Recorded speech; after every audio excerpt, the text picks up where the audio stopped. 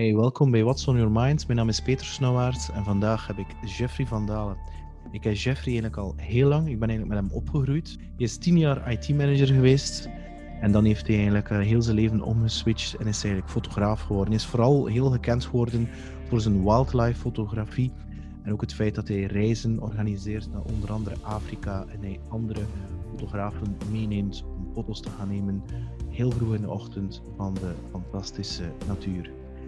Ook heeft hij eigenlijk ook toegegeven dat hij eigenlijk in 2019 zodanig hard heeft gewerkt, ook al is zijn passie, dat hij een burn-out heeft gehad. En hij vertelt daar heel kwetsbaar over. En ik ben hem ook heel dankbaar dat hij dit verhaal wil delen. Geniet van Jeffrey van Dalen. Bye bye. Welkom bij What's on Your Mind met Peter Snauwaert. Elke week vertelt een gast over zijn of haar verhaal. En dat verhaal kan jou inspireren om je leven in handen te nemen. Op de pot bij Peter. De poppenkast. Right, here we go. Ja. Mr. Jeffrey van Dalen. Dag Peter. It's been a while. Ja. 30 jaar? Ik weet niet meer. Pijnlijk, ja, maar inderdaad, we kunnen dat ook al zeggen, 30 jaar geleden. Een jaar van, dat klinkt wel een beetje lang, hè? Ja, het. Nu, mannen van Isker Evelien. Ik kan daarnet al zitten piepen en ik kan iets speciaals tegenkomen, dat ik toch wel een beetje het fijne wil van weten. Oké. Ik heb gezien dat je, ik wist al lang, dat je een beetje gefascineerd was door IT. Nu in de jaren 80 en IT, dat is niet hoe dat nu is vandaag de dag. Nu, je hebt IT gestudeerd. Ja, klopt. En dan heb je 10 jaar voor een schoolgroep werd in Gent. Ja, inderdaad, ja. En dan, na die 10 jaar, dus ik vermoed dat je dan ongeveer iets rond je 30ste, was dat geweest? Mm-hmm. Dat je dan op een keer zoiets had van, opeens, I'm going to the dark side of the moon. Dan ga ik fotograaf worden. Ja. Hè? Nu zijn een heel gerespecteerd en zeg maar al lichtjes bekende wildlife fotograaf, zoals het dan heet.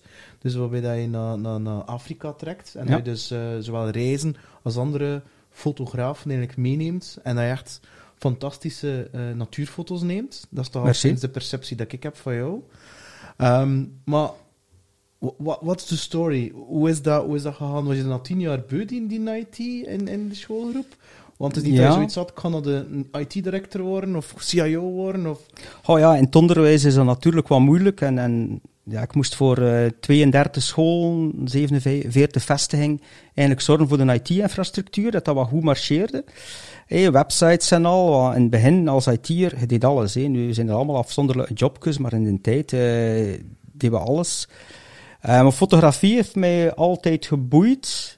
En ben je er altijd al mee bezig geweest met fotografie? Ja, toch wel. Van in mijn studies al een beetje. Gewoon als herinnering van de reis. En omdat dat wat veel geld kostte, foto's laten ontwikkelen, ben ik ze dan zelf beginnen ontwikkelen. Ik vond dat wel heel fascinerend, zo'n doka-technieken.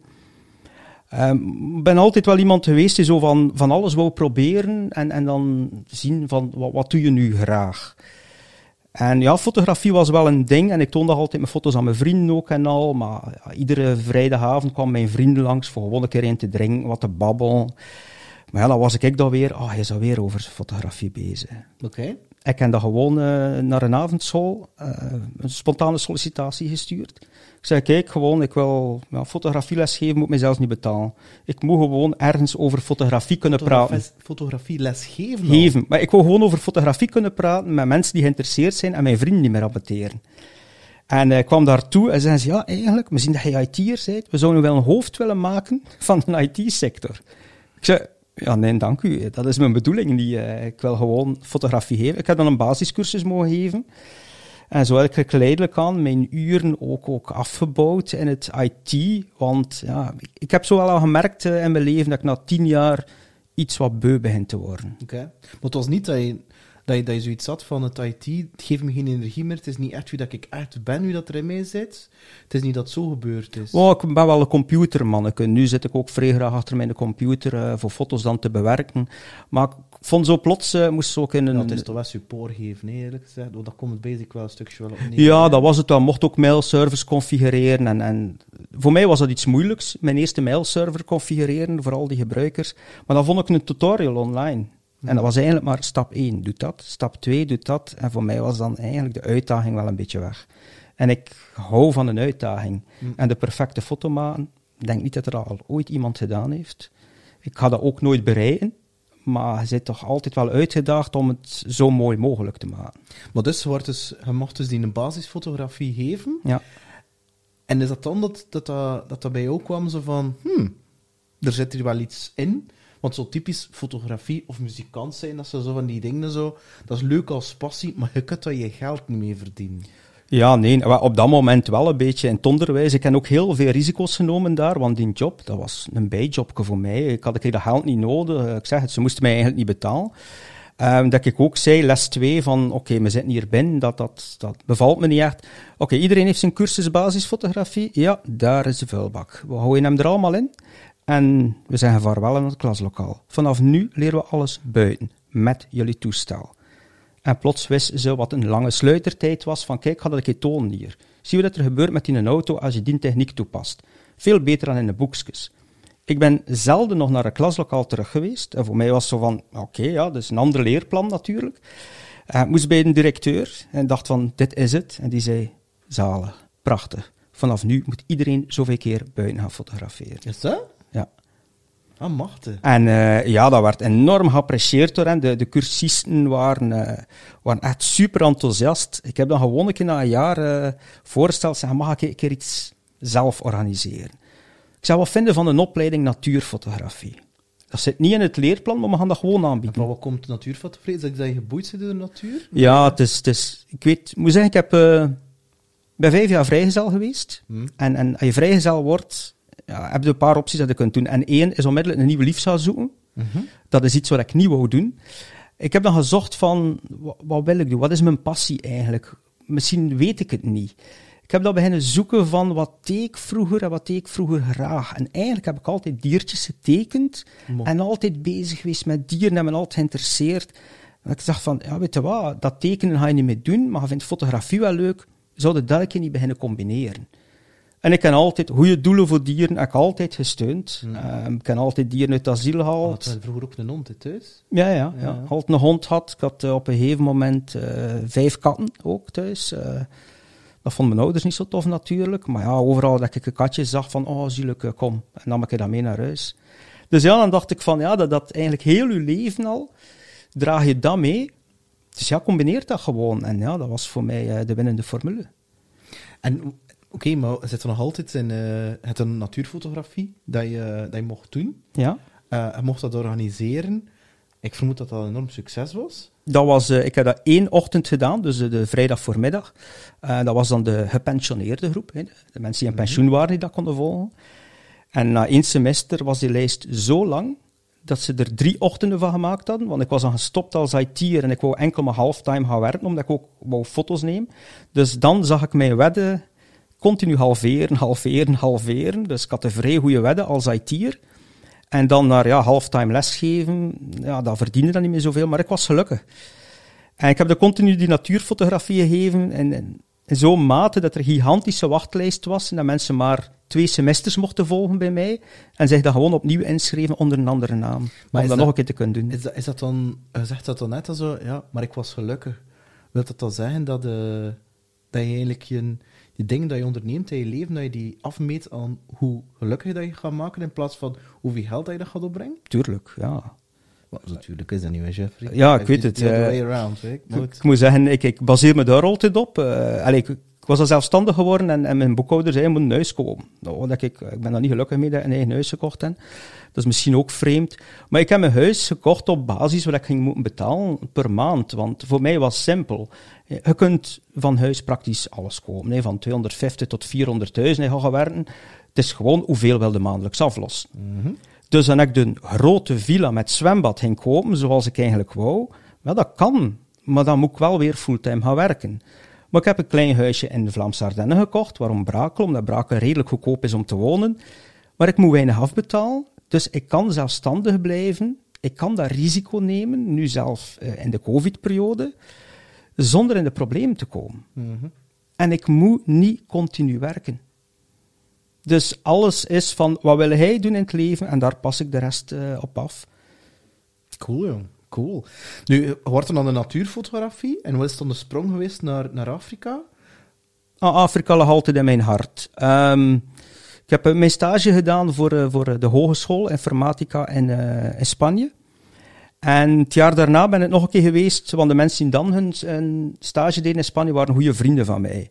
En we gingen met een bus gaan reizen. We wouden naar Marokko gaan, maar we mochten Marokko niet binnen, omdat we geen paspoort hadden, we wisten dat niet. En ik was er een beetje door geagiteerd. Ik zei, kijk, voilà, als ik Noord-Afrika niet ben, maar dan ga ik volgend jaar naar Zuid-Afrika. Dat was dan het jaar 2000. Ik ben met 6 vrienden naar Zuid-Afrika geweest. En ja, diertjes, safari. Zuid-Afrika, Johannesburg, Cape Town? Of? Eigenlijk Cape Town, en van Cape Town dan met een auto gereden naar Johannesburg en daar een vlucht teruggenomen. Dus eigenlijk een rondreis van 5 weken. Ik vond dat zalig. En die safaris daar doen, met hun eigen auto daar rijden, vond ik super. Ik heb dat nog een keer gedaan. En dan uiteindelijk, als je zo'n land wat kent en je begint dat reizen te begeleiden, is dat de logische keuze. Je weet hoe je dan moet rijden, je kent die parken wat. Dan kun je daar mensen optimaal begeleiden. En dan ben ik intussen nog wel een paar keer terug geweest. En hoe is dan het idee gekomen van, ik ga die twee gaan combineren met elkaar? Fotografie, lesgeven, wat je dus fotografen meeneemt op sleeptouw in Afrika. Hoe zijn je daarop gekomen? Wel, dat is eigenlijk... Organiseert dat niet zelf, zeker? Nee, eigenlijk niet. Ik ben geen touroperator. En dat is eigenlijk heel grappig gekomen, want ik gaf dus les in die avondschool. Die natuurfotografie, maar voor als het regent, dan zitten we binnen voor theoretische lessen en dan toon ik wat composities. Ik gebruik natuurlijk wat Afrikaanse foto's voor composities. Dat waren foto's die in mijn archief stonden. En die studenten vroegen continu van, weet je wat, zouden wij een keer niet naar Afrika gaan, maar gaan wij uw reis betalen? Maar ik zei, kom, doe ik eens serieus. Maar ze vroegen dat 2 jaar aan een stuk. Ik was al zo beu, dat ik gewoon een willekeurige touroperator gemeld heb. Ik zei, kun je een keer iets voorstellen? Ze gaan dat niet aanvaren en dan zijn we er vanaf. Voor een lang verhaal kort te maken, ze zijn dat komen voorstellen, die reizen. In school en een kwartier later was er een reis geboekt voor 12 mensen naar Zuid-Afrika.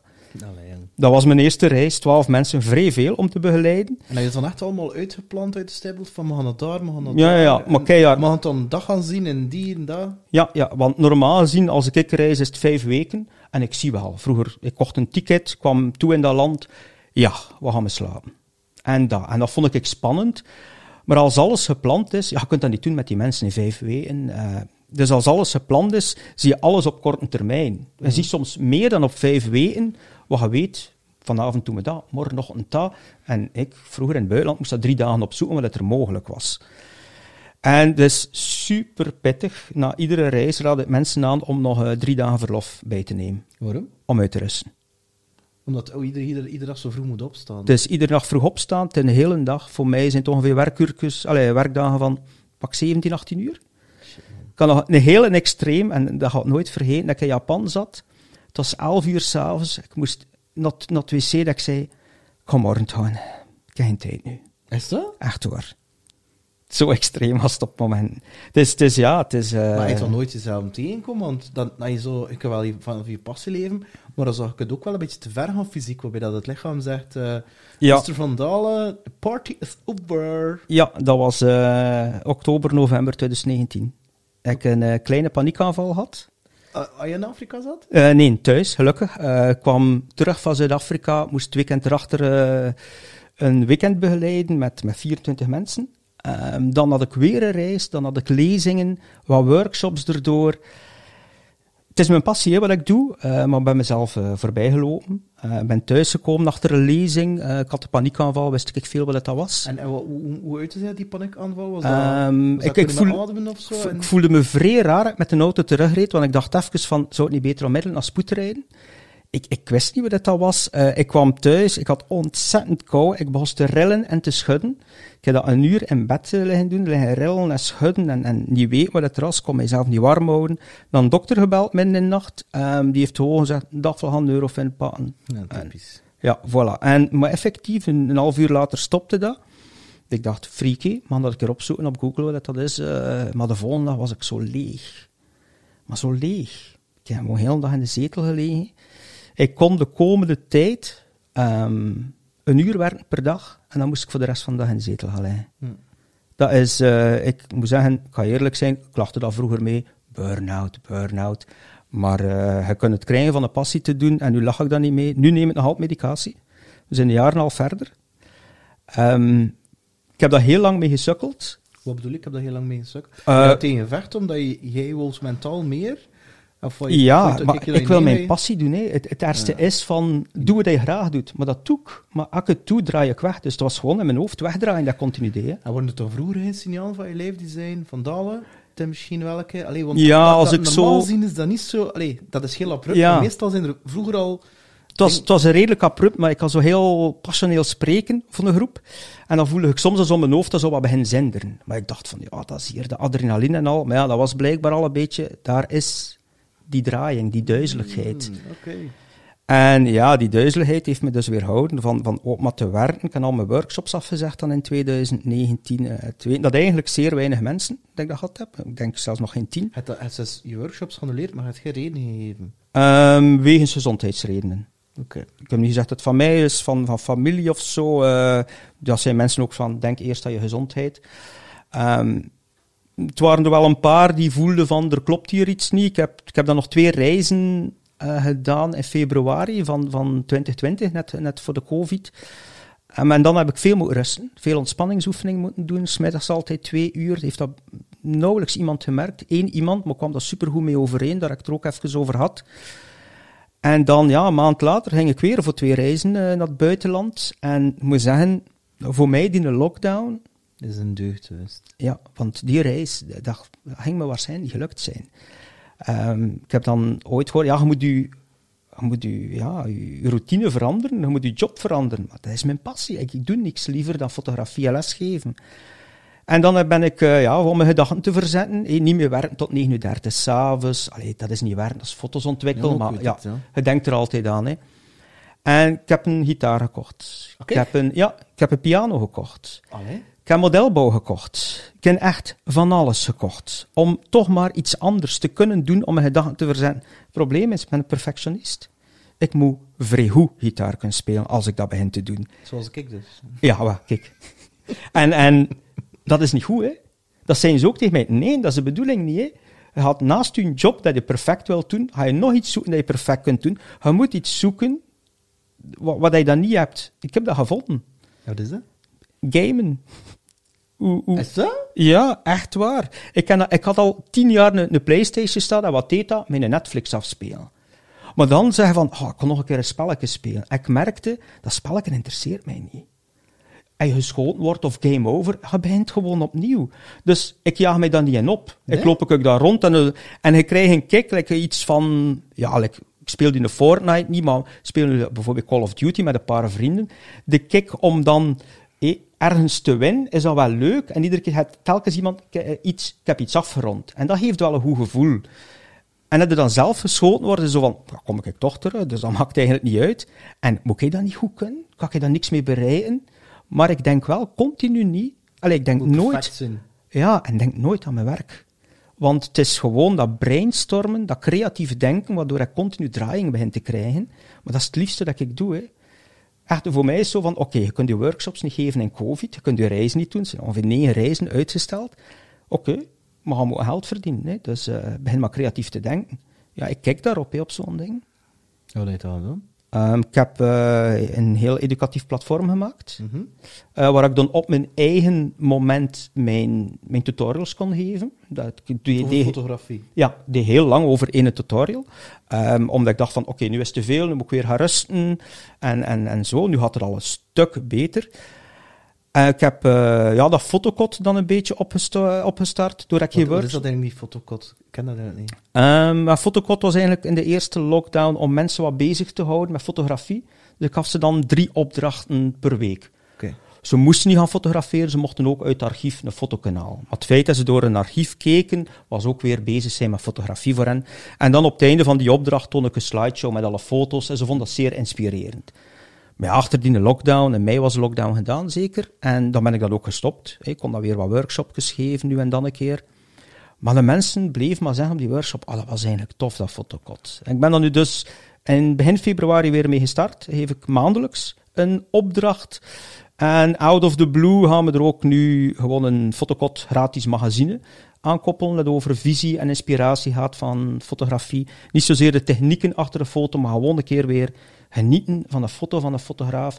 even in ons opnemen. Welke emotie hangt er aan dat beeld? Gewoon weer een foto voelen. En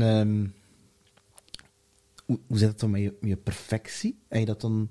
ik bedoel, ik hoef het je niet uit te leggen, maar je dezelfde ding doet, dan krijg je dezelfde resultaten. Verlang dat je andere resultaten gaat krijgen door dezelfde dingen te doen. Ik bedoel, ik heb het ook moeten leren. Hè. Ik heb het heel hard moeten leren. In alles, hè. Gitaar spelen, zaken, in alles. Zelfs in de podcast ook. Hè. Ik bedoel, ook altijd streven naar dat resultaat en naar een bepaalde vorm van perfectie. Ja. Maar nu, ik ben nu een boek aan het schrijven. Heb ik mezelf geen doel opgericht. Ik schrijf vanuit pure creativiteit, maar er zit geen druk achter. Ja. Pas op, het moet wel goed zijn, hè? Ja, tuurlijk. Maar je neemt je tijd. Ik streef meer op progressie, een klein beetje progressie, dan de perfectie. Of te zeggen, dat moet tegen dan, dat en dat en dat zijn. Want ik ga dat misschien in een boek winnen, maar ik ga mezelf verliezen. Ik bedoel, geen haar op je hoofd. Ik zit daardoor verloren. Ja. Nu... je zegt, ik zit nog aan medicatie. Zijn er andere dingen, dat je, yoga, meditatie, zijn je daarmee beginnen experimenteren met zo'n dingen? Ja, met meditatie altijd wel een keer. Maar weet je wat het is? Ik kreeg een burn-out van al die apps. Echt waar. Ja, ik mediteer zonder app. Wel, dat moet ook, want dat is een app en zo van, weet je wat, we gaan het op die ding doen. Je hebt nu een meditatie voor wat rustiger te worden.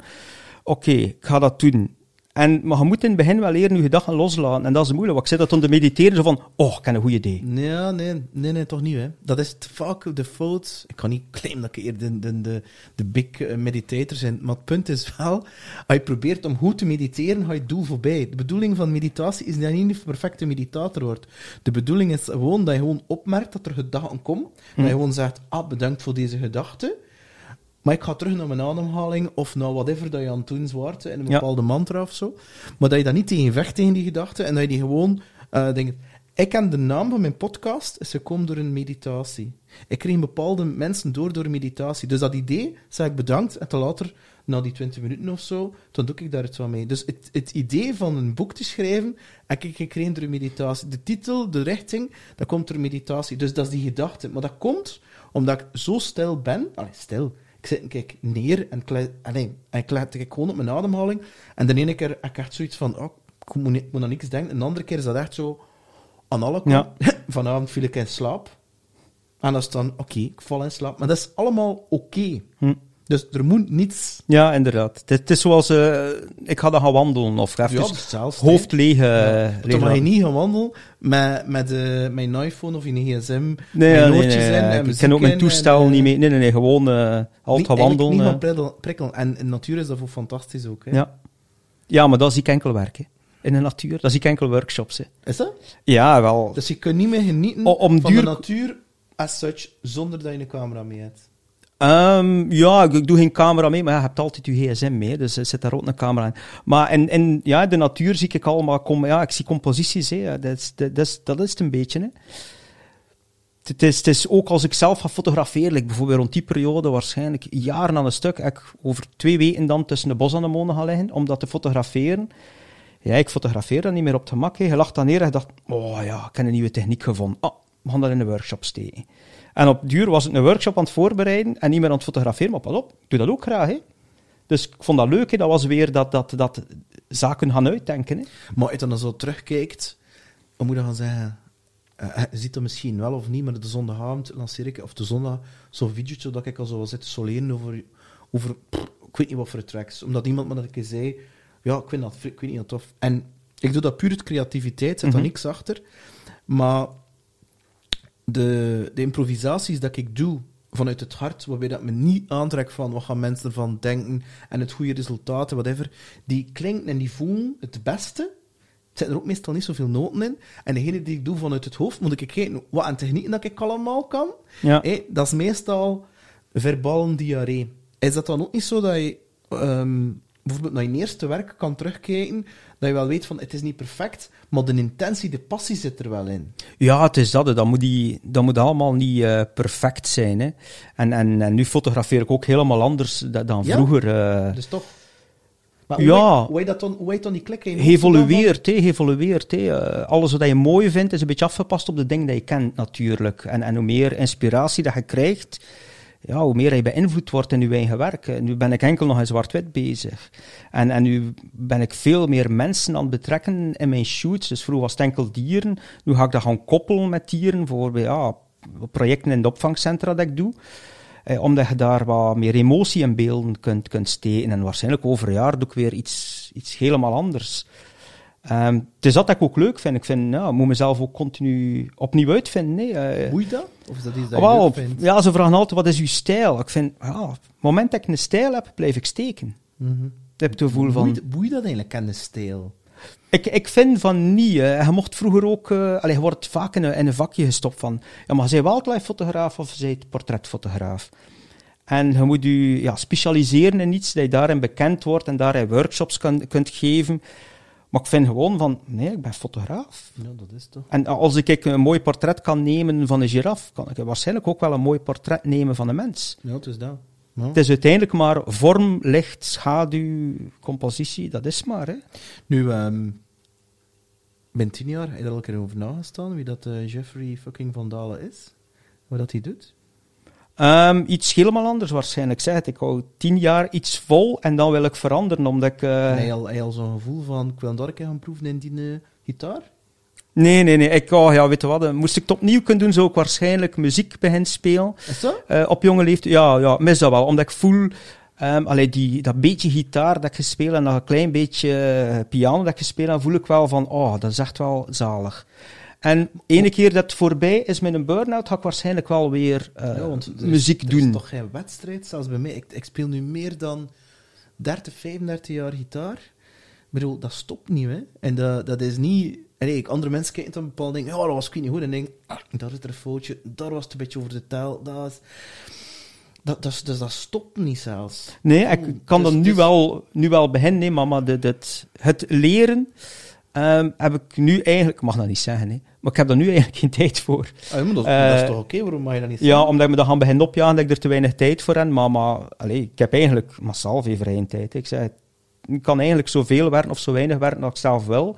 Ik heb een doel van omzet per jaar wel in mijn hoofd en dat is niet echt hoog. Het is gewoon, als ik toekom met alles... Ja, met reizen. Ik moet geen reizen betalen ook. Hè. Dat was mijn grootste kost vroeger, reizen. Oké.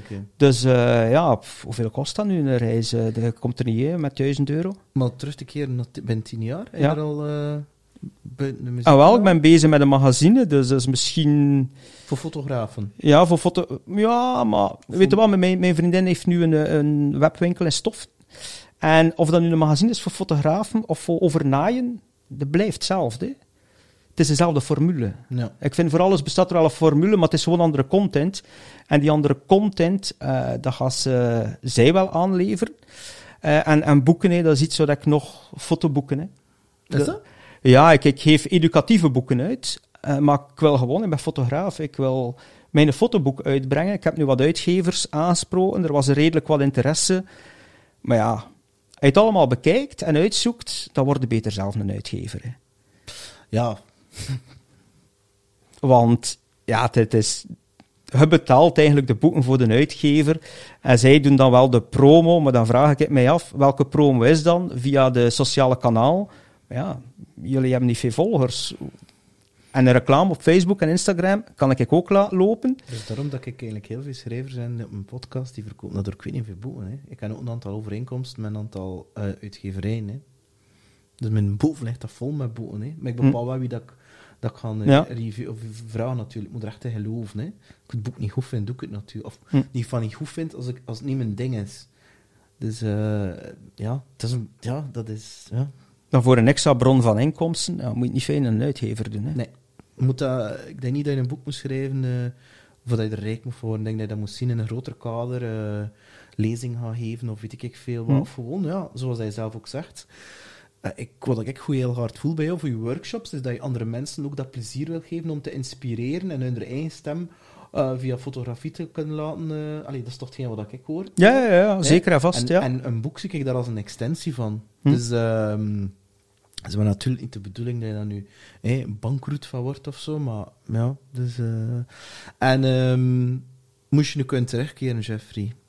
En wat voor mij blijf je nog altijd ik weet niet, 8 of 10 jaar, het was zoiets in die stijl. Zo, hè.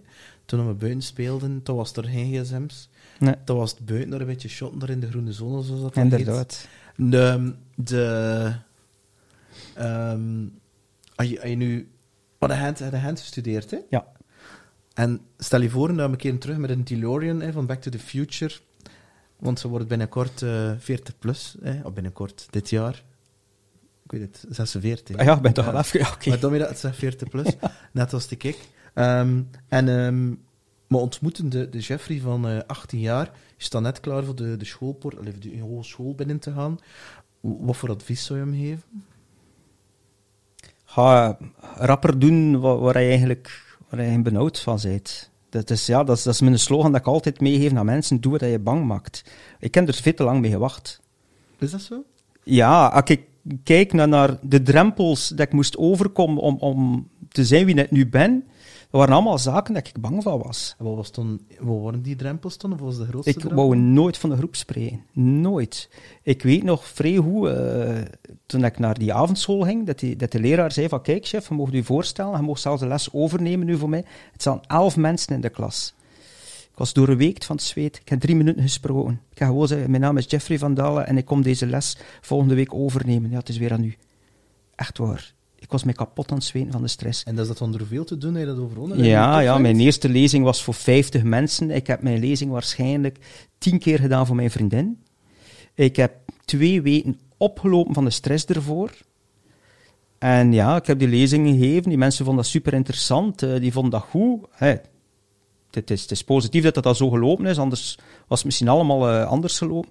En ik vond dat heel leuk. En dan verlegde je grenzen. Nee, 100 lukt ook al, zonder al te veel stress.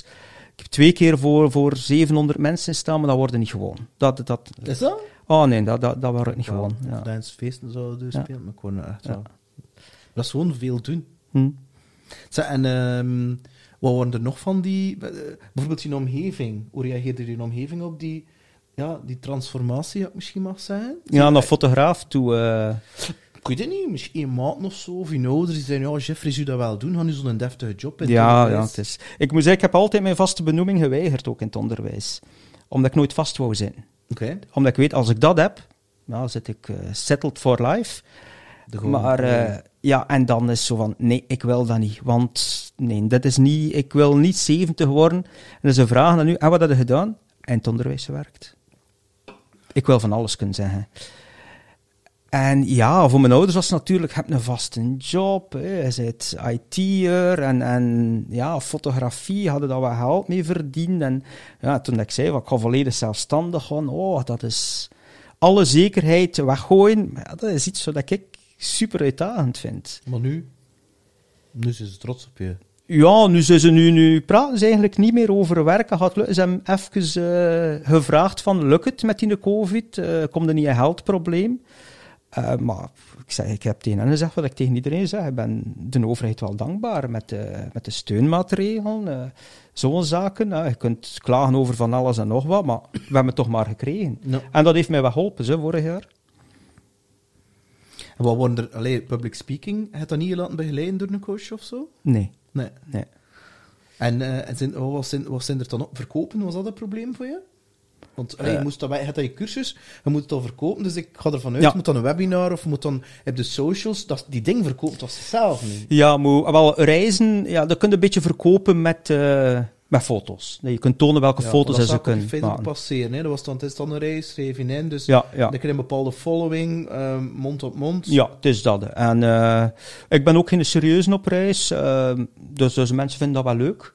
Dat niet altijd serieus bent. Maar ze zeggen altijd dat ik een slechte verkoper ben. Ik zeg, ik ben een vrij slechte verkoper. Waarom? Omdat ik maak reclame voor mijn reizen door geen reclame te maken. Maar een echte goede verkoper, hè? Ja. Die verkoopt zonder dat hij aan het verkopen is, hè? Ja, maar ik zeg, je vindt me geen goede verkoper. Nee, je bent echt geen goede verkoper. Ik zeg, maar ze zijn wel al ingeschreven voor mijn volgende reis. Ja. Dus... Dat is echt wel een zo verkeerde... Ik ben een verkoper, hè? Zo'n verkeerde perceptie... dat mensen denken dat verkopen dat echt zo dat slimy doet. Dat is de reden waarom ik onder andere die video's en die podcasts gestart ben. Dat is wel serieus uitgebreid. Maar dat is... en dat is een van de dingen waar de meeste mensen mee struggelen, omdat ze dat vies vinden.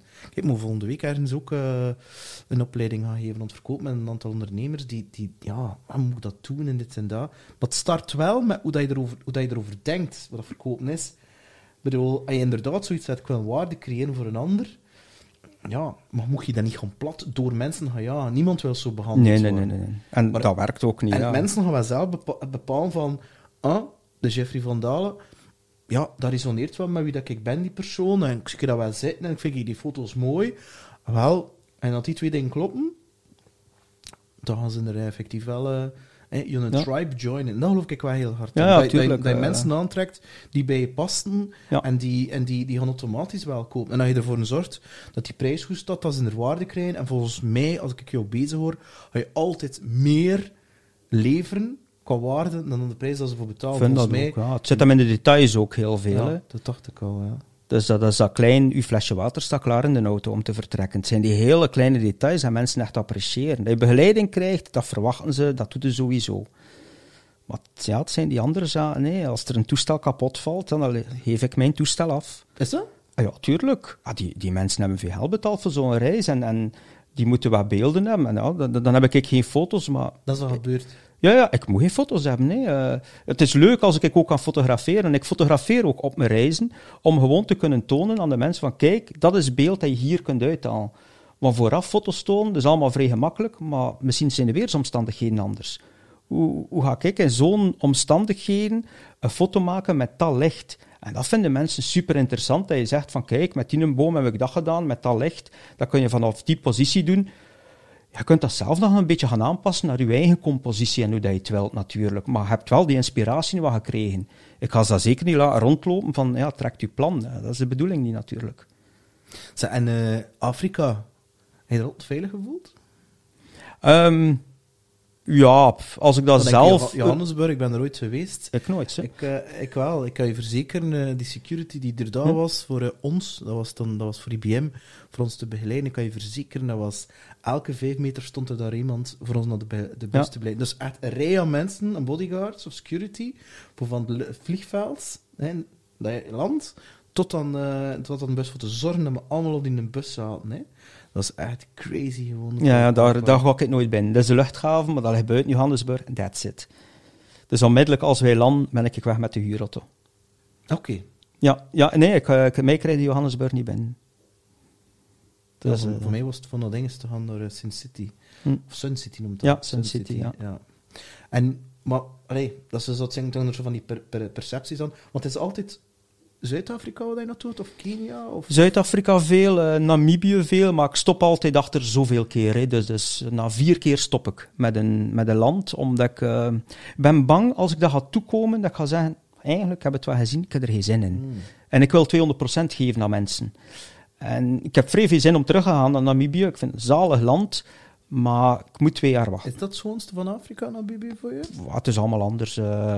Het hangt er een beetje vanaf wat je wilt. Als je echt naar echt wild wilt, ja, daar hadden mensen aan, neem Kenia. We hadden massaal veel leeuwen in, dat is een beu ziet gewoon. Ja, je wordt ze beu gewoon de leeuwen, omdat er zoveel zijn. Maar Namibië is dan de mix met landschappen ook. Hè. En is dat, ja, ik heb nog een beetje perceptie in Zuid-Afrika, is er daar eigenlijk zo van die rare dingen tegengekomen en zo? We zijn wel met een groep mensen, ja, het zijn er waarschijnlijk tussen die nog nooit naar daar wonen. Waar wij slapen, dus minstens 4 sterren. Oké. Dus, en dan is het altijd met een minibusje. Zuid-Afrika rijd ik dan zelf. Verplaatst met een minibusje naar hetzelfde, ja, omdat het daar beter is. Namibië heb ik nog een hits mee, omdat Namibië een moeilijk land is om uw boekingen vast te houden vanuit België. Ja, sommige plaatsen hebben zoiets, ze hebben meer geboden dan u, dus sorry, we hebben geen slaapplaats meer. En sommige slaapplaatsen zijn superbelangrijk voor ons om ergens om 5 uur 's morgens te kunnen zijn. Ja. Dus je kunt enkel daar maar slapen om, dus op dit vlei bijvoorbeeld, om 5 uur 's morgens te kunnen zijn. En dan heb ik een hits, die woont in Zuid-Afrika, maar die gaat heel veel naar Namibië en die gaat dat continu gaan checken. Het is nog altijd voor ons, hij verkoopt dat niet. Dus daarom, en hij rijdt dan ook. 2 jaar geleden heb ik wel gereden dan daar. Maar rare zaken, weinig. Komt er ook weinig mee in contact. Ik moet zeggen, het land waar ik gewoon naar huis wou, omdat ik me zo onveilig voelde, was Venezuela. Dat was dan nog met vrienden. Ik ging altijd ieder jaar met vrienden voor 5 weken op reis. Daar voelde ik me echt niet goed. Prachtig land, maar ik was een target voor de politie. Vreemd genoeg. Donker haar, een beetje baard. Dat was van, ja, hij daar uit een bus, zo de nachtbussen dat wij nemen, nog van achter naar de bus. Mijn vrienden mochten niet mee, die moesten blijven zitten. Dat was, ja, u omdraaien. Ja, mag ik kijken in uw rugzak of dat je geen drugs bij hebt, maar je weet dat je altijd in je rugzak wat geld moest steken. Of heb het zitten. En als dat een 3e keer gebeurt, dat ik zoiets, ik heb het hier gehad. Dus dat was een prachtig land, maar dat vond ik echt niet zo aangenaam. Ik vermoed dat na de coronaperiode dat het reizen weer gaan starten, vermoed ik? Wel, ik heb nog 1 in juni. We hebben er dit jaar nu al 3 uitgesteld voor mij. Ik heb nog al die reizen in al van vorig jaar ook. Dus nu in juni hebben we Canada gepland staan. Dat zal wat afhangen van de vaccinaties. En wat in Canada? Vancouver of ja, wij gaan Vancouver beginnen. Dan gaan we naar Vancouver Island. Dan Banff, Jasper. En zo eigenlijk naar Calgary, daar terugkeren. Ik heb 2 jaar de herfstperiode gedaan in de Rockies met een collega, Bart Herweg. Zalig. Herfst is prachtig daar. Het kan soms maar 2 weken duren. Dus het is moeilijk om dat te passen, maar we hebben het iedere keer kunnen passen. En nu ook wat meer rondreizen doen. En ja, mocht dat niet kunnen doorgaan, probeer ook een beetje nu aan mijn inkomsten te denken. Dan hebben we nog een reis gepland naar Bulgarije. Voor vlinders, bijeneters, vogels te fotograferen. Zo meer een zomers fotografievakantie. Maar ja, voor de rest van het jaar, ik zeg, het stond er meestal 8 per jaar gepland. Dus september hebben we het nog in Zuid-Afrika staan. Nog een Kenia in december. En ja, oktober, november, we gaan het nog zien, we hebben onze Galapagos verzet, dat jaar daarachter. Omdat we waarschijnlijk denken van, dat gaat vrij moeilijk zijn. Is dat de Galapagos? Ja, als expeditiereis moet je dat zien. Wij hebben daar heel veel vogels. Ik ben geen soortenfotograaf. Dus voor mij een duif of een albatros maakt mij allemaal niet uit. Het is het eindbeeld dat belangrijk is voor mij. Voor vogelliefhebbers is dat super, maar gewoon al wetend waar hij zit op de wereldbol. Op zo'n heel klein bootje. Wij huren een heel klein bootje in. Niet zo'n cruiseschip dat de anderen hebben. Dus wij zitten daar enkel met onze groepen.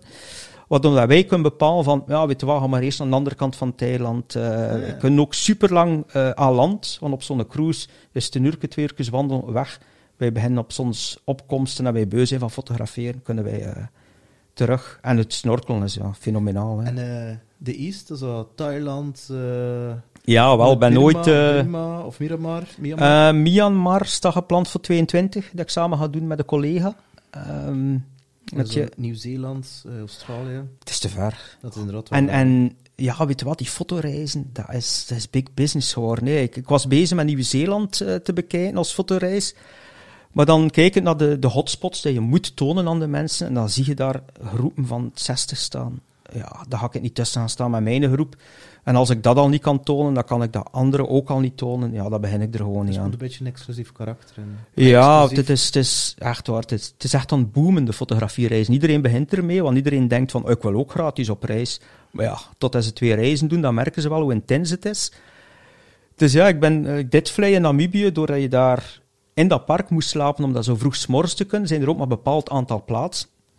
En ben ik nog altijd blij dat we daar als enigste staan, midden in dat tuingebied, bij die dode bomen. Ja, en een keer dat je daar met 60 man staat. In Japan hebben we soms een brug. Wij vertrekken nu al om 3:30 uur 's nachts. Rijden met een bus naar de Otowabashi-brug, waar dan de kraanvogels die wakker worden. Wij plaatsen ons statief aan de brug. Wij zijn de eerste, altijd. Want vroeger was het om 5 uur vertrekken, nu is het om 3:30 uur. We gaan in de autobus gaan slapen weer, voor 1 uur en een half. En om 5:30 uur, als het licht begint op te komen, gaan wij aan ons statief gaan staan. We zetten ons toestel erop en we staan de eerste. Japanners gaan nooit uw statief wegzetten. Nooit. No. Dat is eergevoel. Chinezen, dat is wat anders. Maar de Japanners gaan dat zeker niet doen. Dus wij komen daar gewoon, zat er al een bendeke van 50. Zo, dat is ons statief. Ah ja, jullie waren hier eerst, geen enkel probleem, had dat maar gaan staan. Dus wij willen altijd de beste plaatsen hebben. Maar ja, tegen 10 uur staat er dat 250 man. Hè. Mo. Stonden daar in 7 rijen aan die brug. Wij staan nog altijd vooraan, wij stoppen dan ongeveer. Maar ja, dat is ja. En dus op al die reizen zit dan ooit een keer zo materiaal verloren, gestolen, kapot gegaan, in een ravijn gedonderd. Toestellen die vallen van mensen die te enthousiast zijn. Want ja, het is ook de eerste keer voor veel mensen dat ze een toestel zo intensief gebruiken. Hè, want het is meer dan 8 uur per dag dat je fotografeert hè, op veel locaties. Dus er worden al duizenden foto's geschoten. Record staat op 62.000 foto's op een reis. En wij hebben ene keer in Canada inderdaad in een afgesloten garage, in een afgesloten wagen. Wij laten de statieven erin liggen van de mensen, ja, omdat het gemakkelijker is, 's morgens vroeg, dat ze dat niet moeten sleuren. Het is al super koud, ze hebben al dikke mantels aan. En die statieven zijn gestolen geweest uit de auto. Mo. Wij snappen het niet. Er staat een camera op, politie heeft niemand gezien op de camera. Ja, wij denken een inside job. Maar dat was nog 3 dagen dat onze reis duurde. Dus ja, en zonder statief 's morgens vroeg. Ja, je kunt in principe geen foto nemen. Dus ik ben naar de baas gebeld. Ik zei, ja, die wel een probleem. Hoe gaan we dat oplossen? En, ik noem het de baas. Dat is een goede vriend nu. Voor hem is klantvriendelijkheid is het allerbelangrijkste. Want de reclame die zij vertellen is belangrijk. Zegt hij, geen probleem. We hadden op onze kosten 3 statieven gaan kopen voor die mensen, zodat ze verder kunnen. Dus hebben wij 3 statieven gaan kopen en ze konden ze de volgende orde. Ja. Nu ja, natuurlijk, zij zijn hun statieven wel kwijt. Wat geregeld met de verzekering. Ik weet nu niet of dat nog allemaal gelukt is. Wij hebben nog proberen dan de politie te contacteren vanuit België, maar dat is allemaal niet meer gelukt. Ja, we weten niet hoe het dat verdwenen is. En ja, het is wel raar. Het is gebeurd wanneer wij met iedereen in het restaurant zaten te eten. Dus een afgesloten garage. Een gesloten wagen. Dat is vrij toevallig. Ja, het is... Toen nog in Canada. Ja, wel. Ik moet zeggen, in die winkel waar we die statieven gingen kopen, zei hij, dat kan niet. In Canada, dat kan toch niet? Ik zei, ja, kijk. Ja. Die verontschuldigde zich echt, hè, dat gebeurd was. Want ja, supervriendelijk mens in Canada. Is er eigenlijk iets dat wij niet aangeraakt hebben? In ons gesprek nu?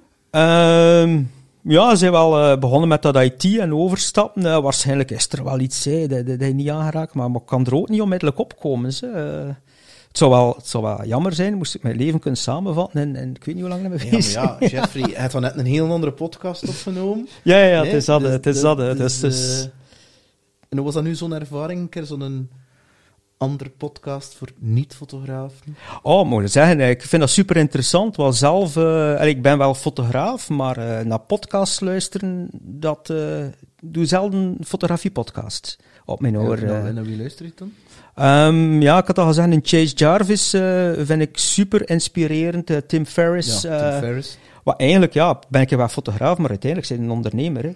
En of je nu een apotheek hebt, een warenhuis of een kledingzaak, het blijft allemaal hetzelfde. Ja. Je moet je producten aan de man kunnen brengen. En dus op de 4-hour workweek van Tim Ferriss? Staat in de boekenkast, maar even, moet nog wachten, kon nog niet lezen met heel de burn-out en al. Maar hij staat in de boekenkast, moet hem nog lezen. Morning Rituals, ook van veel mensen. Ja, inderdaad. Pas op, als je daarmee begint met die persoonlijke groei, dan dat is een hele wereld die open gaat. Hè. Dat is echt... ik ken een aantal onderneemsters, Eline de Pauw onder andere had. Ik ken nu binnenkort Anouk Meijer, en die passen dat toe, hè, de 4-hour workweek. Ja. Dus dat kan dus, hè. Die werken dus niet zo heel veel. Maar ze hebben ooit heel veel gewerkt, hè. Dat is meestal na een burn-out. Ja. En van het zelf ook mee gezegd, hè. Heel veel uren babbelen en werken, en die zoiets van... Ja, hard werken, dat schaalt niet. Dan moet er toch een andere manier zijn om op een goede manier te kunnen leven. Mijn hoesting te kunnen doen. Ik Eline de Pauw, die gaat toch gaan surfen in Spanje. Terwijl dat ze er cursussen door heeft. Dus, passief inkomen zeker gaan opbouwen. Tuurlijk. En dat is allemaal gebaseerd op Tim Ferriss, de 4-hour workweek. Hè. Dus, en wie nog? Van podcast, Tim Ferriss? Dat is eigenlijk die 2, Chase Jarvis en Tim Ferriss. Maar ik luister meer naar Chase Jarvis, omdat hij heel veel mensen interviewt van al geen fotograaf, maar van alles een beetje. Dat je denkt van, ik wist zelfs niet dat zo'n job bestond. Zoals ik nu aan het doen ben. Ja, inderdaad. Wel. Het is een beetje gelijklopend, inderdaad. Ik vind dat super interessant om dat allemaal te horen van die mensen hun leven. Maar voor mij is dat... want hij is toevallig hier gekomen. Via mijn vrouw. Is dat...